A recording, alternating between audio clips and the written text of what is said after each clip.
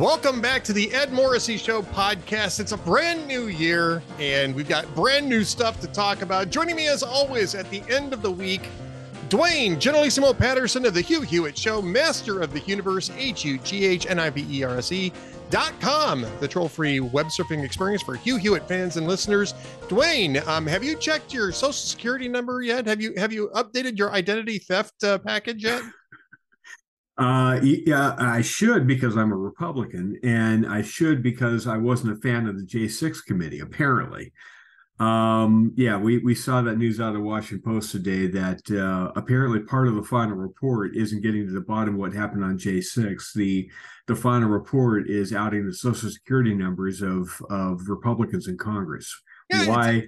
I have no idea. Not just in Congress. I'm not sure it's in Congress. It was governors like Greg Abbott, Kristi Noem, Henry McMasters of South Carolina, people who had nothing to do with the January 6th riot, not just the governors, but their family members. Ben Carson's number got exposed, even though he had nothing to do with the J6 riot. And I mean,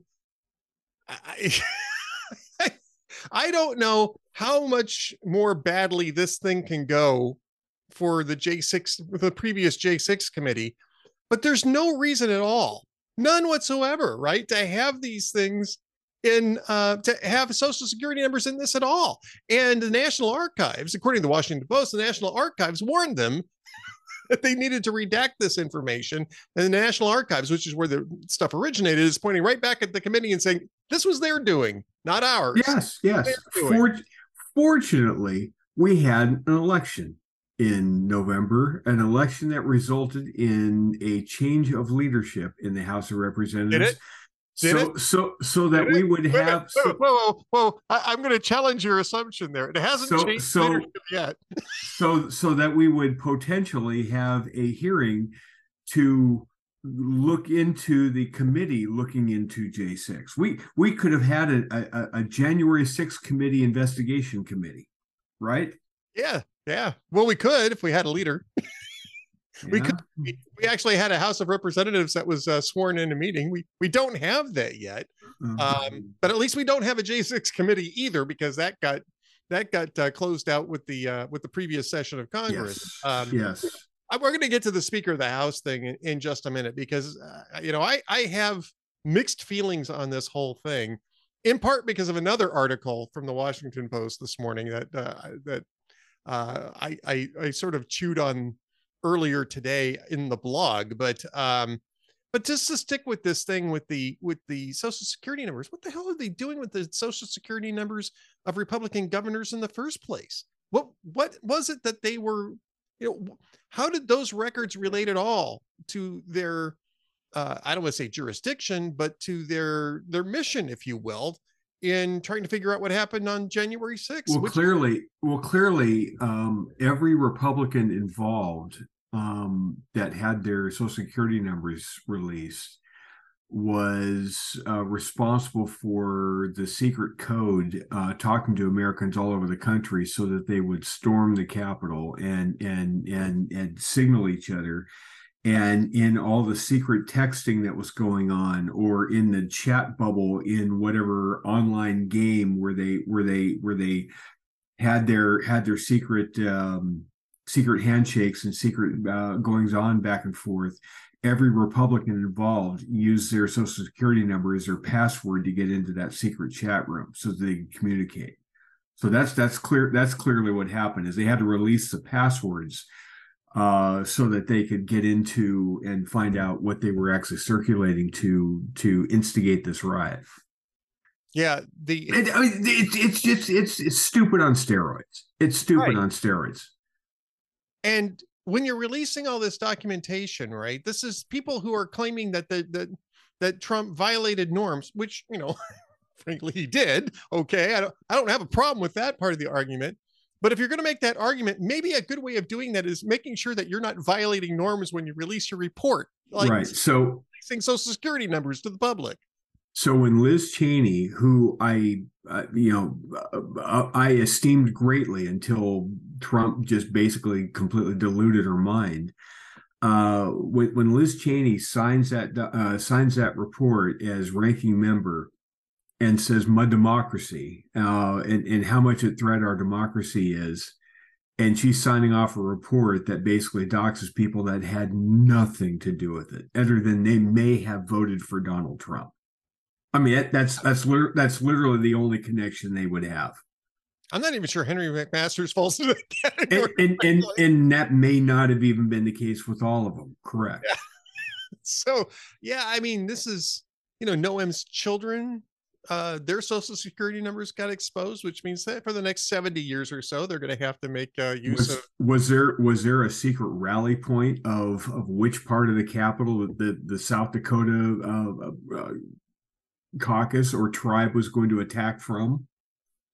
I mean, it's just ridiculous. It's ridiculous that they even had that information in the first place. They never should have been given that information. It wasn't germane to what they were doing. I mean, at this point, why don't they just release their tax returns on everybody? Well, I mean, they did that with Donald Trump. Yes, they did, didn't they? They did do that with Donald Trump. But I mean, when you look at this, digging that deep into all sorts, it really does sort of undercut the idea that this was a laser focus on a threat to democracy from Donald Trump and the J6 rioters, right? I mean, if that's what you're laser focused on, why do you have Kristi Noem's children's social security numbers in your hands at all? Look, at all. What this is it makes the J6 committee, it makes the Democratic Party, it makes the DC establishment, the DC liberal bubble. It makes them look like they view rank and file Republicans as those are the true enemies of the people, and it's just I don't want to say that they're treating them like Dan Crenshaw's calling the 20 members of Congress as enemies, but look, yeah, I think that's what they were doing. That's what they're doing is they're not so much trying to go after Donald Trump as being a Republican in public, felonious conduct. Yep. That's exactly what they're doing. They're making it a felonious conduct. All right. With that speaking, of course, the big story this week is the 12 ballots or 11 ballots or 12 ballots, 11 ballots and counting. It'll be 12 ballots by the time this thing actually goes up on the website, I suspect. Is the 12th time going to be the charm? Now, no. Broke out. I didn't think so either, but no. I'll set it up anyway. Last night, the word came out that there was a written deal, or at least a written proposal, of a series of concessions, which included some significant concessions that irritated the Washington Post, in terms of giving 4 Rules Committee seats to the Freedom Caucus, which is actually a pretty substantial concession. We'll discuss that in a minute, as well as concessions on voting for a balanced budget amendment, voting for term limits, none of which are going to go anywhere, but at least gives an opportunity for, symbolic, I don't want to say posturing because those are actually pretty good ideas. Well, look, there are some good things. Amendments have to be germane to the overall bill. It can only be a one subject bill. You can't. They're trying to scuttle the whole omnibus stuff. I mean, there's good stuff. Regular order is a good thing. That's what we need to get back to. So I'm very sympathetic to that. And I am too. Here's my problem with this. You're assuming when you do something like that, if you're tactically going to make that move, right? Yeah. To me, you make that move if you've got 30, 40, 50 seat margin, because if it gets contentious, if it gets ugly, if the Civil War gets brutal, you can hemorrhage some in the next election and still remain in power. And whatever changes you end up making, you can hopefully have those changes last for a period of time. My biggest problem with this is, look, I understand the need to go to the mattresses and try to get back to regular order and all that kind of stuff. But look at what the cost has been to this. If they finally decide to come to an agreement, which, by the way, Kevin McCarthy didn't object to a lot of this stuff and never really had. It's not like Kevin McCarthy is Nancy Pelosi writing the bills himself in the conference room, right? Well, I think that was what. That's not his. That's never been his thing. He's not a policy wonk. That's not his thing. He's a politics wonk. No, he's not. He raises. He raises money, speaks on behalf of Republicans, does media hits, and gets Republican. That's what I mean by a politics wonk, not a policy wonk, a politics wonk. Politics wonk. Okay, yeah. I misheard you. He's a politics wonk, not a policy wonk. Yeah. Right? Yeah. Nancy Pelosi, she'd go in there and she'd start to say, well, this person's getting this amount of money. This group's getting this, and she'd sit there and she'd have her hands into the body of the Frankenstein, crafting the thing. That's not what McCarthy's going to. That was never going to be what McCarthy was going to do. So this objection to McCarthy as being this establishment elitist is just I always found that a little silly. That said, so we're going to have this argument and we're going to have all these rule changes. And they're going to finally come together. Chip Roy apparently is going to, according to a lot of scuttlebutt, he's seen what he's like, what was come out in this package, and he and a chunk of the 20 holdouts, not all of them, but a chunk of the 20 holdouts, they're going to take the win and they're going to go with it now. And that's that. So there's going to be movement on this 12th ballot, from what I'm being told. The problem is, Ken Buck from Colorado's out of town. He had a family thing that he had to do.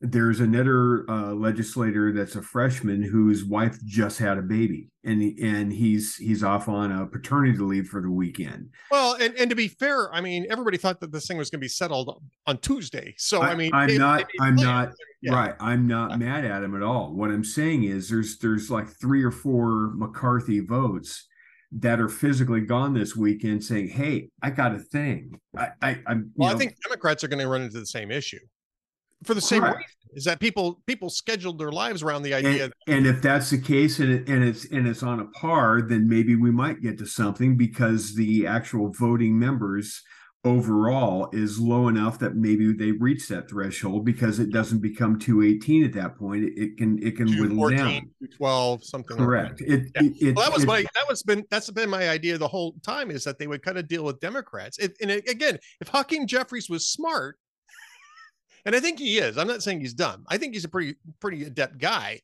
but the politics here is pretty clear. He can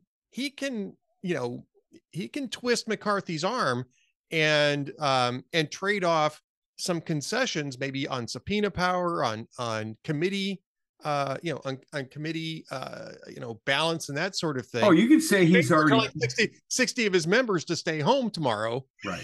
So the threshold goes down to 188, Right. You could say that the Democrats have already won, because, this was going back to the point I was making, is you're going for the purity of what the role of Congress should be, and how the majority and how the Congress should function. Okay, fine. I get all that. Great. You locked it in. At what cost? The cost possibly being you have so effed up your image as a party to being able to govern and being taken seriously by the American people, that God only knows what damage you've done for 24. You only had a 4-seat margin. You're now going to gamble that Joe Biden is such a complete train wreck of a president, even though he was a train wreck of a president in 22 and you only picked up a handful of seats to begin with. You're going to try to gamble that 4-seat majority on this, when, if you lose the House because you've just shown that you were given the gavel and you couldn't even fumble it out of the gate. So if you lose the House because you went too far for the purity argument, the Democrats are going to come back in 2025 with Hakeem Jeffries as Speaker. You think Hakeem Jeffries is going to say, well, all those reforms the Republicans did last Congress, you're right. That's the way things ought to be. We're going to keep that from here on forward. No, of course not. Of course not. brings me to the Washington Post argument. But before I get there, I just want to say, look, I mean, I think that a lot of these things are actually a good idea. The problem is that I'm not necessarily sure that any of these are really what is driving this. I think for Chip Roy and a couple of the others, it is. They want to end to omnibus bills. They want open amendments on bills on the floor. And in order to do that, you have to break the speaker's grip on the Rules Committee. I mean, that's terrific. I understand that. The perception that's coming out of this is Chip Roy is Matt Gaetz's Jerry Maguire. Yeah. Oh, I agree. Because you've got Chip Roy saying, well, we need some reforms. At the same time, you've got Dan Bishop, Matt Gaetz, a couple of these other guys. We'd never vote for McCarthy under any circumstances whatsoever, blah, blah, blah, blah, blah, without having an actual agenda or a candidate who can get to 218 that they're backing, right? Right. So Chip Roy now risks looking at, you threw away this. I understand you wanted the purity, but you now have a purity argument that you made at the cost of use. All right. You kept it for 16 months. Let's talk about the potential for damage, because I think that's overblown. I really do. I mean, we're looking at this in the moment and it looks stupid as hell, right? But I'll tell you what this reminds me of, and you tell me how I'm wrong. Okay. Do you remember when Ted Cruz did that incredibly stupid government shutdown stunt in October 2015? Remember how we all said, oh God, this is stupid. We're blowing our chance to govern. It's idiotic. And they gained seats. They picked up 8 seats. Yes. A year later, they picked up 8 seats. I think that we're overestimating the amount of damage that this is actually doing. I don't think that the American people really care that much about who's speaker. I also think that they don't care that much if the House actually gets sworn in on Tuesday or Friday or Saturday or Monday either. Okay. I think that it's not addressing their concerns. And I think that once you get past this, and you're going to get past it at some point here. Yes. What's going to matter is what happens. Then what? Right. Then what? So you get past this. Chip Roy gets what he wants. The Freedom Caucus gets what they want. And so they're going to get down to, you can still lose 4, right? You can't lose 5. You can lose 4. Yeah. You can lose 4 on any vote, right? On any vote. Any vote that comes down to a party line vote, whoever the speaker is can only lose 4 votes. Yes. Right. So right now, the only thing that this group of Republicans in the last 48 hours, the only thing that this group of Republicans has been able to unite and vote as a group on is when to go home for the night.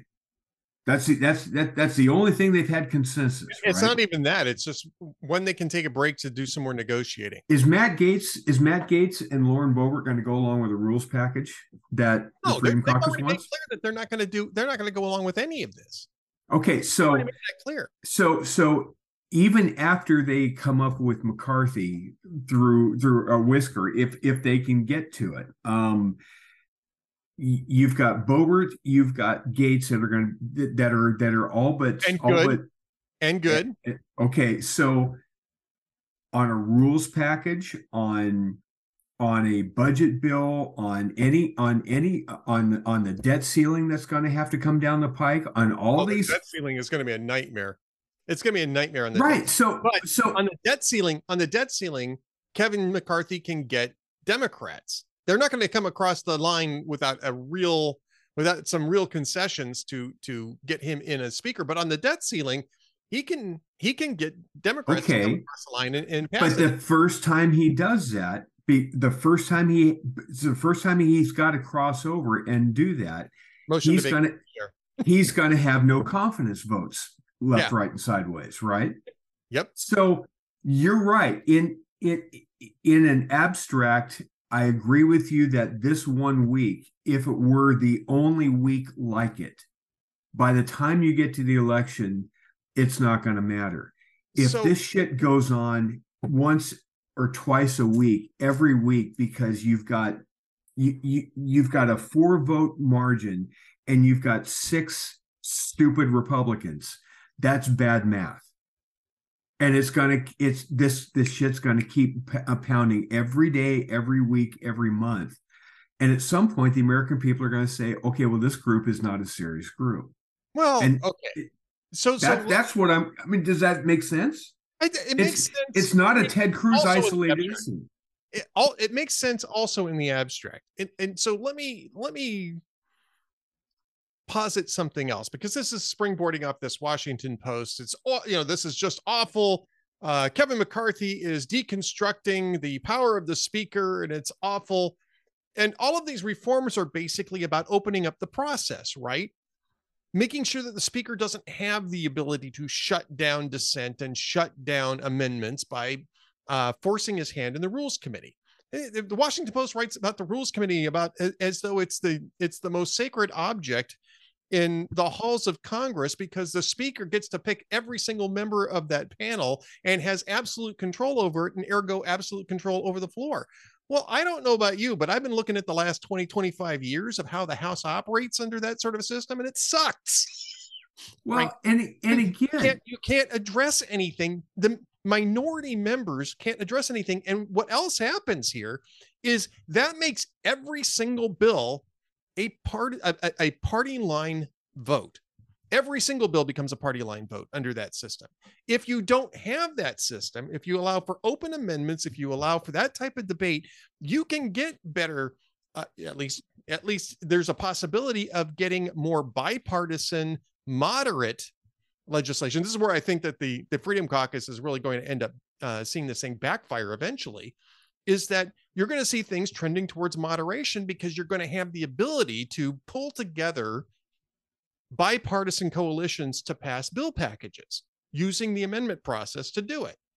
And, the Washington Post is talking about how the hardline extremists are going to take control.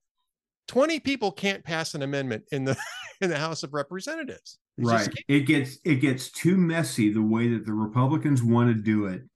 It's going to be too messy, and it's too hard to cover. It's too democratic. That's the Washington Post, the Democracy Dies in Darkness newspaper says it's just too democratic. The bottom line is it's too expensive, and it's too hard to cover it, because there's too many different factions. There's too many different angles. Instead of having 2 or 3 congressional reporters that we can just have staked outside of Nancy Pelosi's office, or Hakeem Jeffries' office, or Steny Hoyer's office, or whoever it is that are the power brokers, there's 4 or 5 Congress people that really matter to the Washington Post. And we can assign 2 or 3 people to cover them, and we've got that covered. Now, all of a sudden, if you've got 435 members where, instead of 5 people that matter, now it's 150 that matter. Oh, dear God, we don't have the budget for that. That's honest. If you really want to get down to it, outside of the ideological partisanship of they like raw power, and they like raw power most when it's exercised by Democrats just for ideological reasons. But set that aside. From a business model standpoint, that's what the Washington Post is objecting to, is what's it going to cost, man? I mean, it's William J. Lepetamine. What will it cost, man? What will it cost? I think that's part of it. I think the other part of this is that they just don't like anything that strips the power to dictate outcomes in Washington. I mean, Democracy Dies in Darkness is a really ironic banner to be flying over this particular because in that town, you've got to play the game. If you don't kiss the right ring, if you don't, there's a reason why every company that is worth a plug nickel in this country has a lobbying office, a branch office in DC, and that's not healthy. That's not normal. That's not the way it's supposed to be set up, right? No, but at least this time they're going to have to lobby a hell of a lot more people. It's going to cost. They're lobbying Chuck 5 Schumer, people, Nancy Pelosi, Mitch McConnell, and Kevin McCarthy, I guess, maybe at least for now. And that's basically the majority leaders, minority leaders, and the whips basically is and now now they're going to have to lobby a little bit more broadly. Correct. I'm willing to give this system a try. maybe it sucks. In the next Congress, we can change the rules and move it back. I But am too. So long, that's fine. So long as they take the effing win and end this thing and get on with it. Now, this would be a win. This deal would be a win. And it would be a win. But here's what has to happen. For this to pull off, you've got to now leave on Crank Island.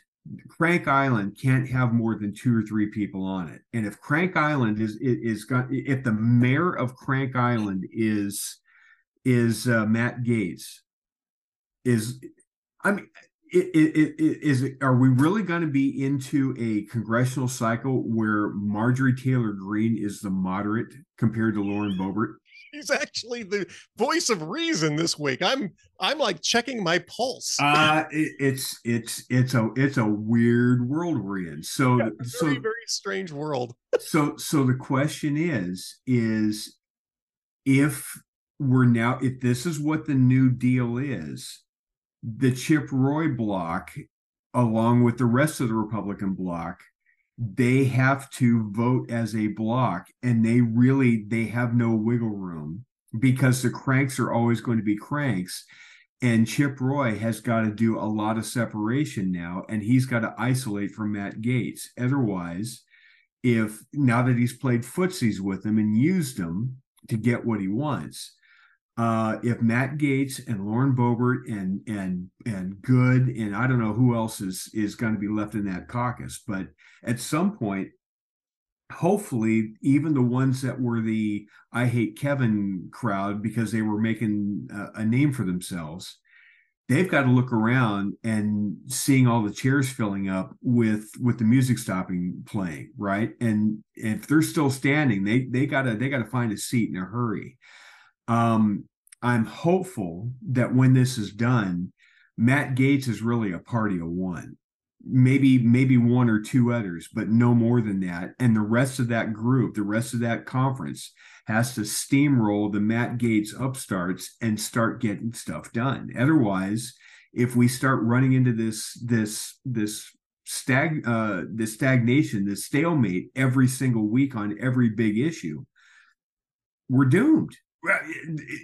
You can have the greatest reform in the world, but if you can't do anything, let alone dump it in Mitch McConnell's lap, if you can't even get anything out of the House because you're fighting with yourselves the whole time and the Democrats have nothing to do with it, you're not going to be in power very long. And as soon as you lose power in 25, everything flips back to the Nancy Pelosi way, except this time with Hakeem Jeffries, and you gained nothing.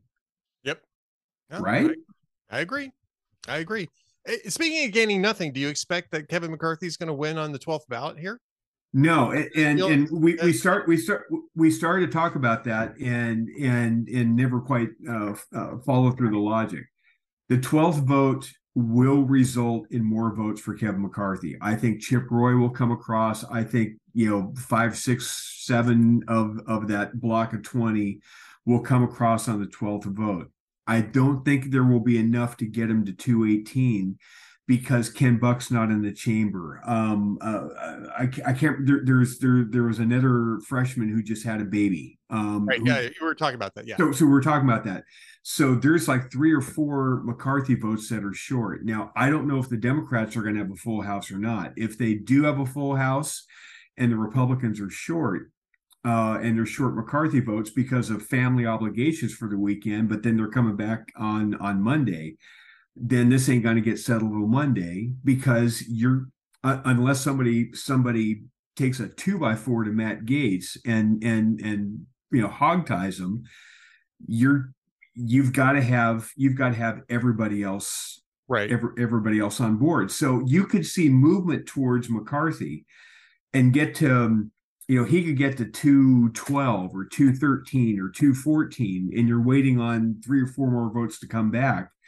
You could have a motion to adjourn for the weekend and then come back on Monday with a full house and then get this thing done Monday. That's what I think will happen. You'll have a test vote or 2, and at some point, the logjam's going to pretty much break, and Chip Roy and everybody that's not named Matt Gaetz and Lauren Boebert are going to come over probably, and they're going to do a head count and realize, okay, we're 3 votes short, but Ken Buck's flying back from Colorado, and John James, or I don't know who else it is, but there's a handful of others that weren't going to be around. So what happens if it comes back and he's still at 201 on the 12th ballot? Does Kevin still at that point hang it up and say, no, that's not what I'm hearing. From what I've been hearing, especially with the potential chairs of the committees, Mike Gallagher, a lot of the stalwarts, a lot of they are all in because they don't want to give up what they have, and they are the 20 that are supposedly against Kevin McCarthy. Only about 4 of them or 5 of them are really, and I hate Kevin, or I'm a never Kevin person, right? Right. It's single digits, or you can put on one hand the amount of people that are never Kevins. The amount of people that are only Kevins is 50. Yeah. And so, that's not, and there's no indication that's budging yet. And if there's 50 only Kevins, we could be here a while. All right. I know you got to get going here because you got something going on, but we do have one last major story that we've got to cover, which is what happened on the field on Monday Night Football. Damar Hamlin, great news this morning. He's off the ventilator. We heard yesterday that he's awake. He's coherent. He was writing out questions, wanted to know who won the game. I don't know if it's been explained to him that they canceled the game. The NFL officially canceled the game yesterday. But what did you make of that? What did you make of the debate that took place after that? And does it change the way that you see the NFL? I'm an NFL fan. I think you're an NFL fan as well. Does it change the way you approach the game? Not really how it changes how I approach it. It just, I think everybody is now going to watch, and there's always that sickening sensation in the back of their head. They know that at some point they're going to watch a game, and somebody's going to die on a field at some point. I mean, it happened 50 years ago, by the way. Somebody did die on the field 50 years ago. I was not aware of that. You and I are going to see in our lifetime, somebody's going to take a shot, and they're not going to get up. Well, what was interesting about this is that it was a clean hit. Both players had good technique on this. They had safe technique. The ball carrier led with his shoulder and his face up, right? Hit Hamlin in the chest. Hamlin had squared up against the receiver. This is a hit you'd see a dozen times or more in any one NFL game. Would normally be these players are bigger, stronger, faster. Year by year, they're a little bigger, a little stronger, and a little faster than they ever have been before. The speeds the speeds at which they collide, it's just going to happen. And that's the thing, is everybody's going to, they're going to go back and watch the game, but they're not going to forget this anytime soon.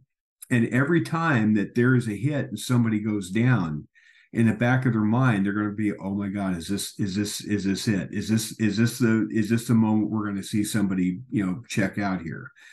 And if the NFL, I don't think it can without destroying it. But at some point, the NFL is going to be pressured by outside groups to try to make the game more safe. And I don't know how you do. You can do that, Adam and I discussed this. It'll be coming up on Mondays. Because we talk about, the way that people tried to shut down the debate over what might have happened, right? The commotio cordis thing is like, well, it was commotio cordis without any real evidence that it was commotio cordis. We don't really know what happened. Some people were saying, was he vaccinated? And, you can't talk about that.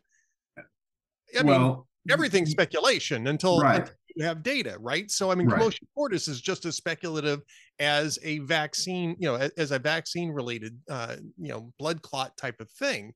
But when you have a a Jack Tatum, Darryl Stingley hit, right? You can look at that and deconstruct that and say, well, we need to make changes and penalize people for this type of technique, right? When I remember watching the NFL when clotheslining was still legal, right? And you had neck injuries, and the league finally put an end to that. Right, but if you put an end to the tackle that led to what happened Monday night, the game's over. The game is over. Absolutely, you may as well put flags on. And I suspect that we might be heading that direction anyway. But I mean, I do think it raises questions. That's fine, but now you no longer have a Super Bowl. If you put flags on it, it's now on ESPN 8 the Ocho. Yeah. Yeah, because, and this is something that I think is this is why I ask you, as well as Adam, is philosophically, the reason why people watch this game is because it's violent. Yes. because you have those high speeds and the hits and, all the stuff that they celebrate in the highlight reels at the end of every single, game playing. That's why people watch. That's honestly, that's why people still watch boxing matches. It's why they watch racing too. I mean, you run around in a circle, that's dangerous. It's at really high speeds. Yes. Yes. Yeah. Yeah. You get killed in that. There is a Roman gladiator Colosseum factor to it. Yep. People live vicariously through the. There's a risk of death here that something bad could happen. Right. Yep. Well, it's something to think about. But fortunately, it looks like Hamlin's going to recover, yes. And he may not play again. But at least he's going to recover, and it looks like he's going to be able to go back to at least having a normal life. What fascinates me is they're not finishing the game. I don't think that, if it was any other time in the season, I think they would have found a way to put that game in, but they just don't have time. You'd have to change the entire playoff schedule in order to fit in an extra game into this schedule now. I mean, they were in week 18 this is the first year that they went to 18 weeks too. Don't forget. I understand, but by canceling it, how do you seed it? Oh, you can seed it like it was a tie, or you just go off of winning percentage. I mean, it's not optimal, but it's not that big of an issue. Well, I mean, there are times in the Major League Baseball schedule where you have rainouts that never get made up. And so not in postseason. This isn't postseason. This is the regular season. Well, okay. In fact, there's one more regular season game going for everybody, and that's on Saturday and Sunday this, next 2 days. But I mean, after that, the playoffs start. When are you going to fit that in? Halfway through the week, you're going to have that team. Both of those teams are playoff teams already. So you're going to have them playing 3 games in 7 days. Man up. Right after you say man up, this right after a player safety issue played out on the field so badly that it became a national story. It's just not possible. I mean, I said at the time, right off the bat, well, they're going to have to cancel this game and just have those 2 teams be one short in the column. So then, if that's the case, then if they're going to do it as far as being fair about it, since that's going to be one less game of wear and tear on those athletes. Right. Not really. They were actually playing the game. They were in the first quarter, but they were still playing the game. Okay. You took 45 minutes worth of pounding off of those 2 teams. Why wouldn't everybody else get a bye for a week? Well, then you're shifting all of the playoffs out another week. You're eliminating the week between the conference championships. I'm just saying it gets real goofy at this point. Life isn't fair. Chapter 2678B. I mean, this is in a series of not optimal choices. This is the least not optimal choice that the league has, is simply to just cancel the game and go off of. I think every team should have people on the rules committee. I think everything should be open for debate. I think they should have ballots to decide whether or not to play every game, and they keep having ballots over and over again till they get to a majority of players. I think the New York Jets should get 4 seats on the rules committee.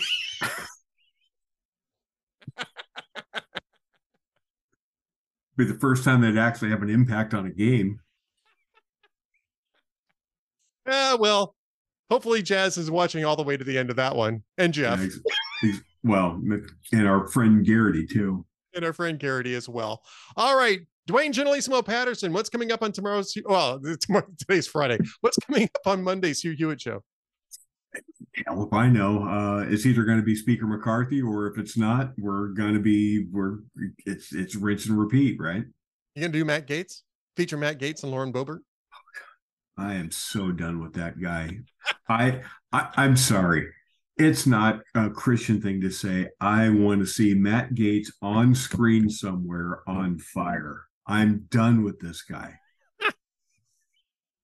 Well, on that note, Happy New Year. Welcome back in 2023. By this time next week, do you think we'll have a House Speaker? Yes, I do. Okay. I think by the end of today, especially if Chip Roy and a block peels off and we see movement towards McCarthy, I think the writing's on the wall. Then everybody's going to start truing up because they know they're not, this gambit isn't going to pay off anymore, and they got to, okay, this is going to be the reality. I'm going to be here for 2 years. I gotta. Victoria Sparks isn't going to vote present if Chip Roy comes back to McCarthy, right? Everybody's going to troop. You're not going to have Byron Donalds voting for himself if Chip Roy comes back to McCarthy. They're all going to true back up. Yep, I agree. All right, Duane Generalissimo Patterson, master of the universe, HUGHNIVERSE.com, the troll-free web surfing experience for Hugh Hewitt fans and listeners, and of course, producer extraordinary of the Hugh Hewitt Show, which you can watch on the Universe Live if you're a member. If you're not a member, you can listen on the AM radio dial. Duane, what should people do if they can't find the show on the AM radio dial? You bring in a wide receiver and the paddles, and you say we're going to test this theory out once and for all. Go along to a general manager. I was going to say you just have the NFL cancel all of the other shows on the AM radio dial. But that works too. I like you. I like the way you think there, Duane Patterson. Thanks for being with us. We'll talk to you again next week. Sounds good. See ya. Stay tuned for one last message from the Ed Morrissey Show coming up next.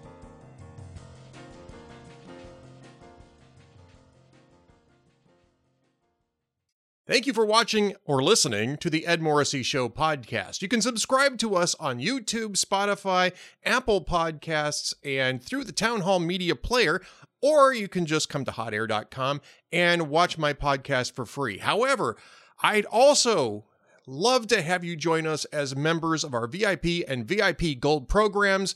That allows us to defeat the stranglehold that big tech has on information and get you the best information that we possibly can. Plus, we have a lot of new value-added content coming to us from Town Hall Media stars and my good friend Adam Baldwin. He and I are doing the video series, The Amiable Skeptics. It's 1 hour of discussion a week, strictly for our VIP and VIP Gold members. Plus, we have our VIP Gold chat with Kem Edwards every Wednesday afternoon at 1:30 p.m. We'd love to have you as members. Be sure to join up.